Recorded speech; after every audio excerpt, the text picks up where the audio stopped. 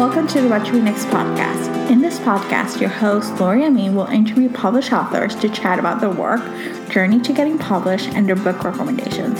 If you share a passion for books and always looking for your next read, then join us. Welcome to the What to Read Next podcast. Today we have an author interview with small town romance author Dylan Crash.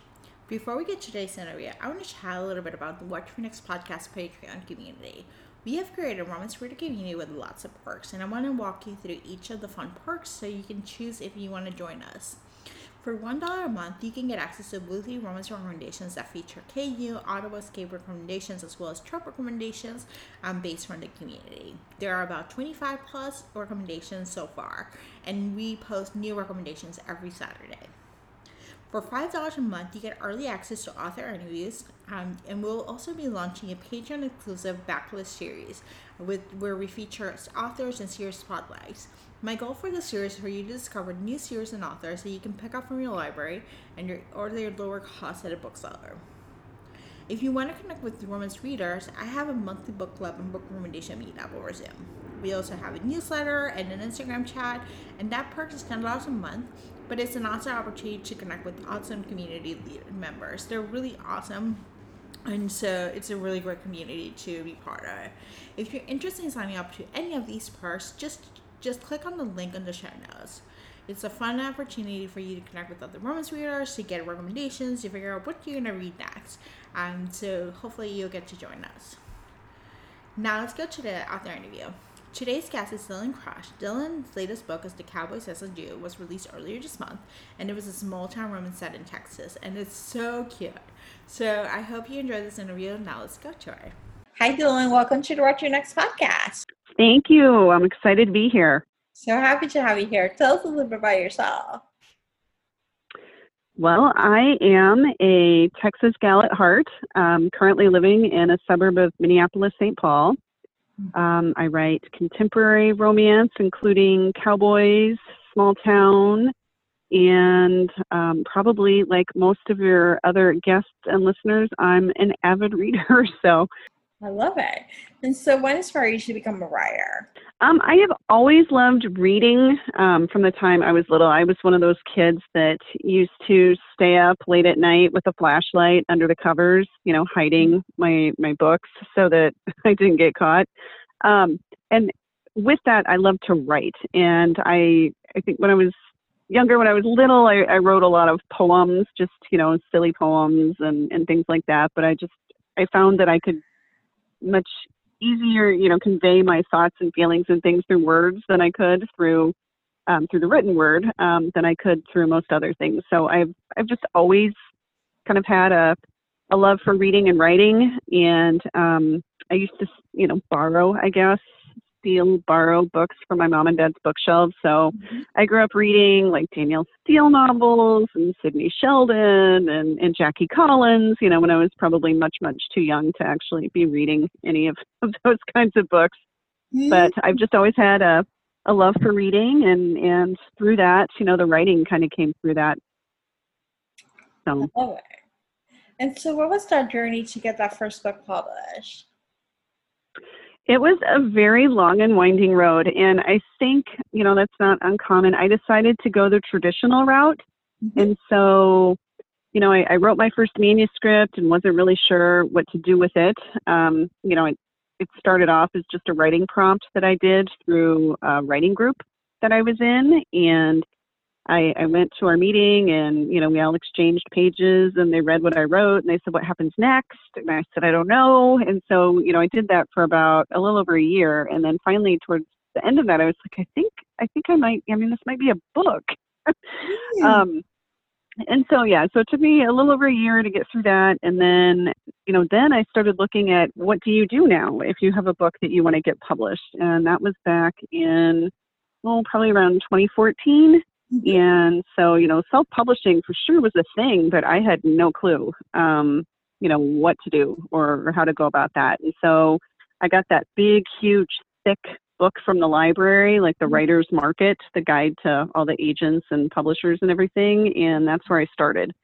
And so I queried with my first manuscript, and it got rejected by everyone. And then while I was querying, I wrote a second manuscript, and that one actually got picked up by an agent, and I had a couple different offers of representation, and I signed with my agent, and then she sent that book out on sub, and nobody bought it, and then we sent another book out on sub, and nobody bought it, and but people, editors liked my voice. I kept getting the feedback that they liked the writing, but they couldn't buy this book because they didn't, this kind of heroine didn't sell well, or they couldn't buy this book because the setting didn't work, and so in working with my agent, we came up with a couple different ideas and pitched some ideas. And so Cowboys ended up being where it was at for me. And so my first book was sold to Source Books, and that was in 2017. And then All American Cowboy came out in July of 2018. And that was my first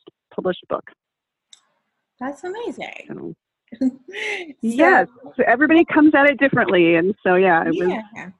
That's not amazing. The path I thought I would take, but yeah, it's like a process. I feel like it's really rare to find someone who's just like, who writes the first manuscript, sells it, and just like go with it. Like, it's like, I feel like whatever, when I ask this question is like, you write multiple manuscripts and you go through, it's a winding road of like one step forward, two step back, one step forward, two step back, until you get to that first book published. So exactly. And everybody comes to it different. I know some people have had incredible success with their first manuscript and sells right off the bat, and they end up with, multiple book deals, and that was not what happened to me. But looking back, I still love that first manuscript because I had no clue what I was doing, but I just kind of poured everything into it. And so, looking back, it's like there were just so many things wrong with it. But you don't know what you don't know, and if you don't try, you won't go anywhere. So it's been a really good experience, and I've definitely learned a lot along the way. Oh, that's so great to hear. So let's talk about your writing. Do you follow an outline, or do you see where the story leads you? I do a little bit of both. I try to outline, and most of the time I end up, I have to have some idea of what's going to happen. I normally know who the characters are and how it's going to end, but the more I try to plot, then I sit down to write, and then my characters kind of take over. And so I normally start off thinking I'm going one direction, and then inevitably they do something in the middle that throws me off. And so I feel like I'm constantly like re-outlining a little bit, or kind of replotting. So I try to get the big turning points, and then let them kind of figure out what happens in between, because otherwise it gets really frustrating when you're trying to write a book and you're trying to make your characters do something and they won't. It's a struggle. So yeah, I find if I build my characters and I kind of know their backstory and I know what they need and I know what's getting in their way, that they know what they need to do, and they kind of lead me on that journey. I love it. I love the characters are leading your journey. Like, you're just uncovering what they want to do next. You're just, writing the world. Well, and that's what my husband says. I'll say, I'm trying to make them do this. He's like, but you're the writer. Just write them doing that. I'm like, it doesn't work that way. Yeah. You try to make them do something that doesn't feel right, and you have to turn back and figure out where you went off the rails, because it just doesn't work. Yeah. Well, so how do you organize yourself as a writer? How do you track up your ideas, inspirations, and characters? I have probably, I don't even want to try to guess how many notebooks, because ideas come whenever. I could be, most of my ideas come when I have nothing available to write on, like in the shower, or I used to go, back when we could go to the gym. I used to go to spin class from time to time, and I think it's when I'm not trying to think of ideas that they come the most easily, and of course then I'm unprepared and have nothing to write on. But so as far as keeping organized, I do use OneNote to kind of keep a running list with lots of different tabs and everything, and potential book ideas, and different locations and different characters and things like that. But in the heat of the moment, I will write something down on the back of an envelope. I've had to rip up things that my kids have brought home from school. I've had to use a corner of, a math worksheet and things like that to keep track. I also am notorious for calling myself and leaving myself a voicemail. When inspiration strikes and I'm like in the car or something, I'll call myself and leave myself a message and then pray that I'm the one that, gets home first and hears it, because nobody else is going to have any idea what I'm talking about. Oh my gosh. I love this. Oh my gosh. Yeah. I tend to email myself ideas. I'm like, oh, I'm just going to do that. Just write it out on my phone and just like it goes to the ether. So, but I love the voice. Right. So. Well, or I'll text myself and then it will be this cryptic text that I see, 2 days later, and it's, something like in the cornfield. And I'm like, what in the world was I thinking? So you're like, the idea was really smart at the time, but right. Awesome. Do you share your work along the way you would complete for others to read? It depends. I think it depends on how comfortable I am with, the first few scenes. Usually if I have, I kind of will plot a little bit and then get it going and then I'll write, and then I have to kind of go back and re-outline based on where I'm going. And there have been many, many times where I've written, the first half of a book, and then halfway through I figure out like, oh, no, she doesn't need this. She really needs this, and then then I'll write to the end, and then I have to go back and fix the beginning. And so it depends on how comfortable, how satisfied I am with what I've done so far. If I'm feeling really solid about it, then I might share the first little bit and share as I go. But I think also with the publishing calendar that I've kind of put myself on now, I'm a hybrid. So, I write for traditional publishers, and then I also do some indie publishing. And depending on timing too, because there are some times where you just don't really have time to send a whole entire manuscript through critique partners, because most of the people that I share my work with are super busy too. So it kind of depends on how much time I've allowed myself to go through that process. Yeah, I think I can imagine. It's a lot of writing, it's a lot of work, and there's also the feedback and trying to incorporate it. And that's more time to, when you're trying to get the book done. So. Right.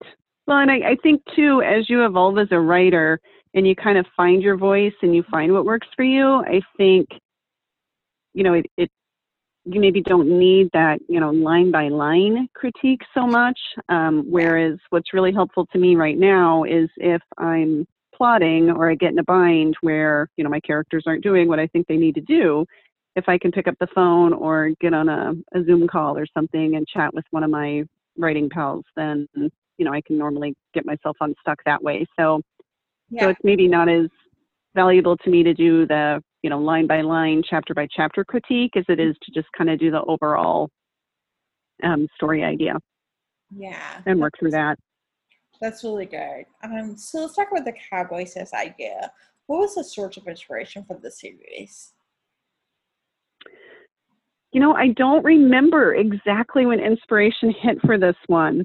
Okay. But I love, I grew up in Texas. I love everything about just kind of, rustic, kind of ranch, farm. I'm constantly on Pinterest looking at, like farmhouse kitchens and things like that. And so I think it was probably during one of my many hours spent on Pinterest that I think I fell into a like cowboy wedding kind of search, and there are some amazing pictures. And I got married, I don't even want to say how long ago, because then everybody will know how old I am. But when I got married, they didn't, we got married in an old theater, and it was fabulous. But, just looking at some of these pictures of these Western weddings and all the cool decorations and things, it just made me think, like, oh, I would love to incorporate some of those ideas into a book. And so I guess when it, came down to what can we do, that was one of the ideas I proposed, was just this town that was losing its biggest employer, and the mayor, who is a sassy, strong heroine, needed to figure out what she could do to save the day. And so So weddings. I love it. And what's more romantic than a wedding, right? Yeah, I love the premise of the wedding. I love the premise of like the town I join to become the town I do, and just make take the wedding business by storm. So I got a question. Because you write small town romance, and so this is a small town. The town is I don't, but then it becomes I do. What was the process like of just building this small town and just creating the characters and the different pieces together that makes this town unique? I think that's one of my favorite parts. Like I said, grew up in Texas, but I grew up in a suburb of the Dallas-Fort Worth Metroplex. I mean, I didn't grow up in a tiny ranching town or small town, but my grandparents had a place that I used to visit in the summers, and they were in a small town. And it was just so funny. I mean, that was back when they had party lines. And, your phone would ring, a special ring if it was for you. They would share a phone line with other people. And so, if it rang a certain ring, then you knew it was for your neighbor. And so, just that sense of kind of closeness, and everybody knows what's going on. And we would go with my grandpa to the senior center and play bingo, and he'd catch up on all the daily gossip, and we'd go down to the cafe and things like that. And so I just love that sense of community. Mm-hmm. And I think also when you're working with small towns, the characters are so important. Mm-hmm. And, there's got to be kind of the busybody that's always in everybody's business. And, you just have all of these past relationships that are just poised for conflict and tension and lots of opportunities for comedy. So I think that's what I love about writing the small towns, is just the town itself almost can become a character. Mm-hmm. And just, that sense of community. And in Lacey's case, she was tied to the town. I mean, she grew up there. Her dad was the mayor. She was going to do everything in her power to keep them from going under. Mm-hmm. So. Yeah, Lacey was like a fun character, that she ran for mayor, and she's working, and she's like she felt like she had the weight of the world on her shoulders. Like, she was like, I need to revitalize the economy, and I need to do all these different things. And it's just like, it just brought so much. She was such a strong heroine, and it just brought so much to, that it's possible. Like, when she sets her mind to something, she'll accomplish. Why pick weddings as a business to revitalize the economy? Because I found that was unique for this book. Why weddings? Well, I think, I knew that I wanted there to be weddings. And so that was one thing I was not negotiable on with Lacey, is she had to come up with the idea of weddings. And so I think for her, it was a way to really incorporate all of the different businesses in town. Mm-hmm. So, she wanted to come up with an idea that would take advantage of the space that they already had, because they had this, fabulous mansion in the Phillips house that was already there, that the town owned. And so they were able to use that.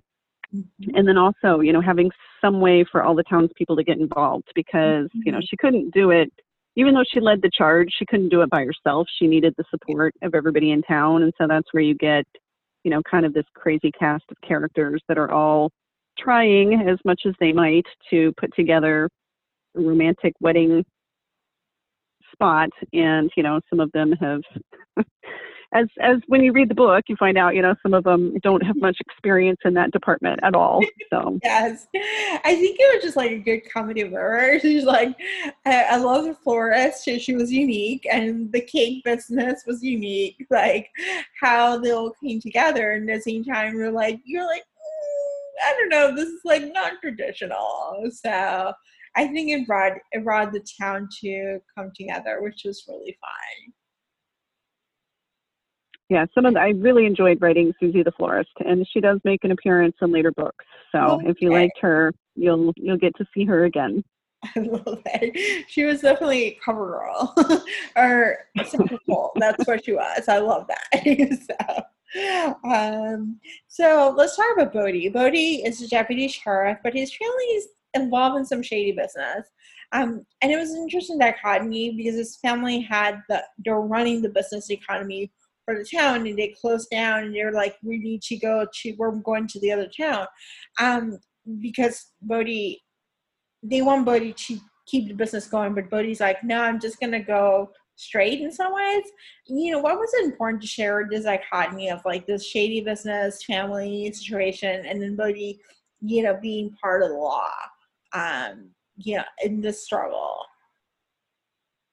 Well, I think for Bodhi, I mean, he's kind of caught in the middle because, he's always suspected his dad and his grandpa have been involved in some things that kind of skirt the line.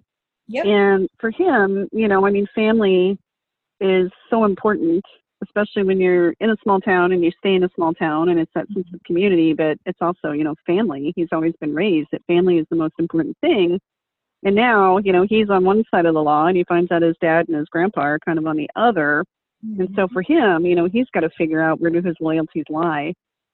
And having that connection with Lacey and her family, I think it makes it really tough for him. At least that's what I tried to bring through, is kind of that struggle.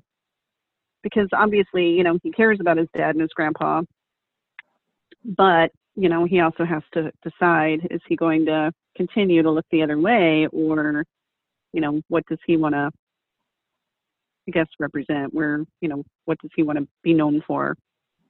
So I think for him, it was that internal struggle of, family versus the family that you're born into versus the family that you find, and really kind of where he wanted his loyalties to lie and where he wanted his future to be. Yeah. And hopefully that comes through. It does. I think it comes through. I think it's just like his journey is like, it takes you to a journey. Like the struggle with his family, the struggle, and understanding the found family, understanding his with Lacey, like it all comes together as you read the book. And I think it's just like this whole process of him, understanding himself, understanding how he engages himself with the town, with Lacey, with his family, and even just like in general. So it does. So you use Brother's best friend as a trope, and then we have a twist where we got a fake engagement, which, by the way, that's one of my favorite tropes. Why pick this trope, especially the fake engagement? I think it's like amazing because it's just like that's just like catnip for me. But why pick these tropes here for this book? We all have our favorite tropes, don't we? Yeah, that's one of mine too. And I really love Brother's Best Friend, especially when it's the older brother and the younger sister, because, there's that sense of protectiveness, and it's almost like a forbidden relationship because there's just so much angst. And in Bodhi and Lacey's case, her brother is definitely standing between them, and they have every reason, to stay apart, but they just can't help it. And so, it's like this really satisfying kind of slow burn that I always enjoy. And then, the fake relationship, I just, especially in this situation, I think, when I did the fake relationship, he wasn't expecting it. And so it's, hopefully putting a little bit of a twist on that where, neither one of them really want to be in this fake relationship. And there's just so much opportunity for humor with that I couldn't pass it up. And especially when we're talking about weddings, I just thought, they both had a reason to stick with it, but the further in they got, the harder it was. And I just thought it was a lot of fun to write, especially when they start talking to the reporter. And, I don't want to give anything away, no spoilers, but, when they start kind of embellishing upon each other's different needs and things like that. That was a lot of fun. That was a lot of fun. Yeah, I loved it. I was like, this is like, it just became kind of like one of my favorite books in that way, where it's like, holy crap, there's like the thing that I love. So, so this is awesome.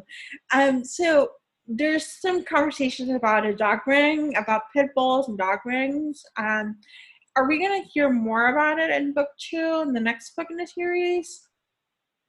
Yep, book 2 is actually Xena is Lacey's best friend, and she is the director of the pit bull rescue, and she is the heroine in book 2.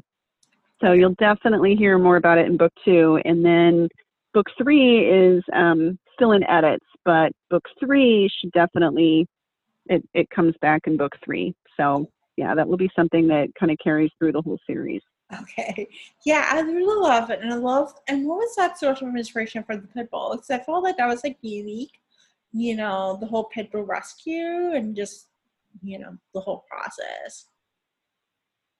So we have a rescue dog, Okay. and we have one purebred Great Dane that is absolutely crazy, and then we have a sweet, sweet rescue dog, and he's definitely got some pity in him.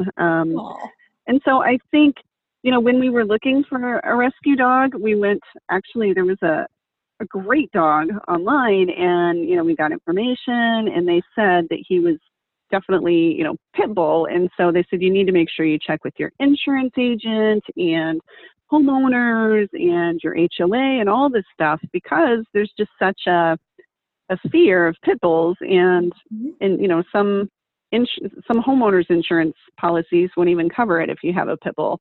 My sister actually has a pit bull mix, and they're moving to Alaska, and she said they were going to drive, and they can't take their dog through Canada because they won't even allow her. And so they had to fly her. But so I just think there's, and definitely, there are a lot of dogs that, that have been raised to fight, or, that have not been raised with good intentions. And, but I hate that just a whole breed gets such a bad rap. And so, this book is a love story, and it's funny, and there's a lot of humor in it. But, when we were talking about,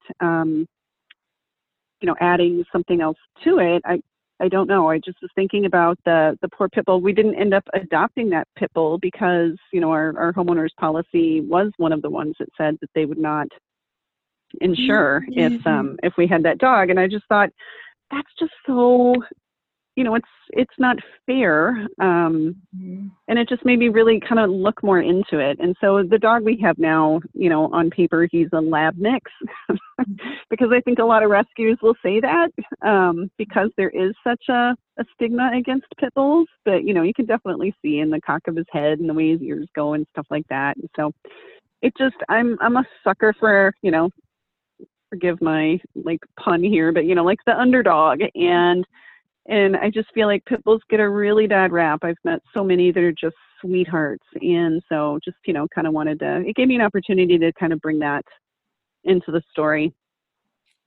It was I really so that's where that came from. Yeah, I love that. I love the storyline. I didn't love the storyline of the fights, but I love the storyline of the dog, and how they came to be, and the process of falling in love with it, and the process of having a pit bull rescue. It just felt really good. So it just added good. So awesome. So now let's go to random book recommendations. This is an opportunity for you to share with the audience what they should read next. What is your favorite genre? I have to say contemporary romance, of course. I mean, I do read across many different genres. I love romance. I will read, I'll try anything in romance. I have read historical, paranormal, dark romance, inspirational. I love it all. I love the happy endings. And then I also read nonfiction. I'm in a book club that reads literary fiction. So pretty much I'll read anything. I love but it. My favorite is romance. I love this. So what has been a book you read this past year that you love? There have been a couple. I think two that come to mind. I mean, there's so many. I know. I knew you were going to ask me this, and it's I can't really keep it to one. That's okay. Not that long ago, I read One Moment Please by Amy Dawes. And I feel like I can always count on her for a good time. And also Lucy Score. I read Bias Red, and those are two that really stick with me. And the one that I'm most looking forward to reading, and it's at the top of my TBR pile, and it's been there for a month, and I haven't been able to get to it yet, is Real Men Knit. I really want to read that one. Have you read that one yet?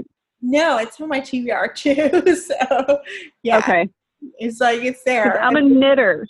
Oh. Yes, I'm a knitter. And so the idea of these, big big men that are, maneuvering their knitting needles around. I mean, I know men who knit, and I've been in knitting groups and stuff. And so, but that just thrills me to see it in the mainstream. I love So I'm it. super excited about that one, and I'm starting it this weekend. I'm putting it out there. I'm starting it this weekend because, yeah, it's been at the top of my list now for like a month, and I've been reading so many things that aren't published yet because I've had so many critique partners and things. We've been sharing stuff back and forth here and there, and so it's been busy. That's one thing. When you start to write a lot, you don't have as much time to read. Mm-hmm. So that would be the one drawback. I feel you. So, oh my gosh, thank you. So tell us where we can find you online. So I am on my website at dylancrush.com, and it's 2 N's, so DYLANNCRUSH.com. I also hang out a lot on Facebook. I have a reader group called the Crushin' It Crew, and I'm on Instagram at Dylan Crush. And then I also do a podcast and live Facebook show twice a month on Romance Happy Hour, where we talk to authors and talk about what we're reading and things. And so you can find me there. I love it. Thank you, Dylan, for being on the show. Thank you so much. This has been a lot of fun. I really appreciate it. If you enjoyed this podcast, feel free to share with friends, subscribe, or rate and review the show. This is the easiest way to support this podcast. Want to join a romance-loving community? Want weekly book recommendations, monthly author Q&As, and book recommendation meetups? Make new friends? Then join our Patreon community. To sign up, please follow the links in the show notes. What to Read Next podcast is part of the Frolic Podcast Network. Find more podcasts to love on frolic.media/podcast. Thank you so much for listening and have a great day.